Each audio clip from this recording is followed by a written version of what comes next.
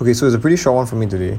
It's a random thought that I had on my way home, which was that is it possible to be addicted to music in, well, a bad way, right? Because generally, when people think about music, and like I really like to listen to music every day. I listen to music. If somebody tells you listen to music every day for 6 hours, I don't think you think that's a bad thing. But for anything else, really, like I guess excessive sleeping, excessive watching of YouTube, especially, I want to draw the parallel specifically to watching, to phone usage and screen time and social media. But in general, for most other things, you don't see this kind of treatment, right? Like you wouldn't think that it's okay if I looked at a screen I looked at a screen for like 7 hours or something like that.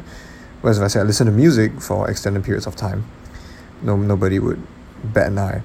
So the question is that really is it just a social thing, or is it like actually I'd say biologically detrimental to be addicted to music?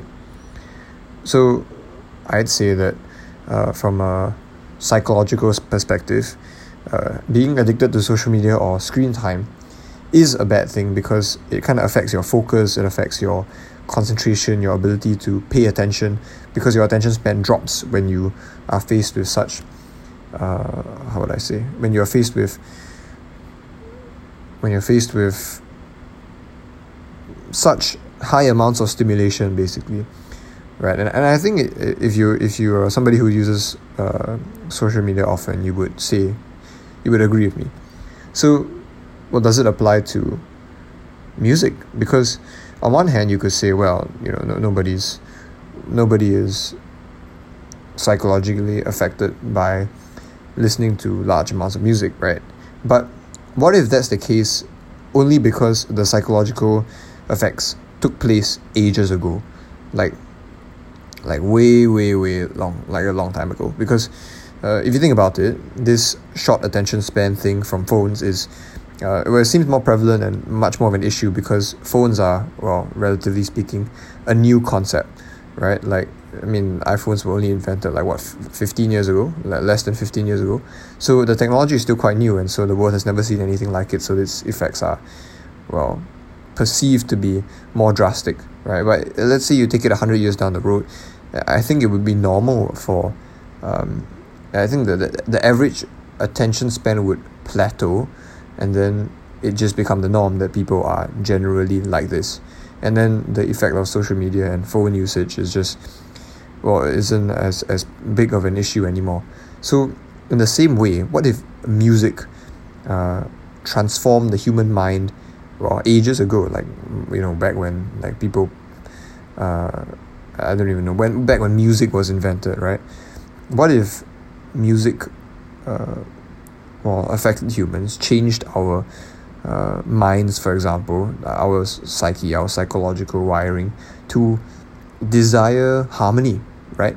To desire synchronization, and maybe in the past, people were before music was invented or something, it would be okay for you to the norm was to be okay with disorder and non-harmonious music. But with the advent and the discovery of music and the popularization of music such that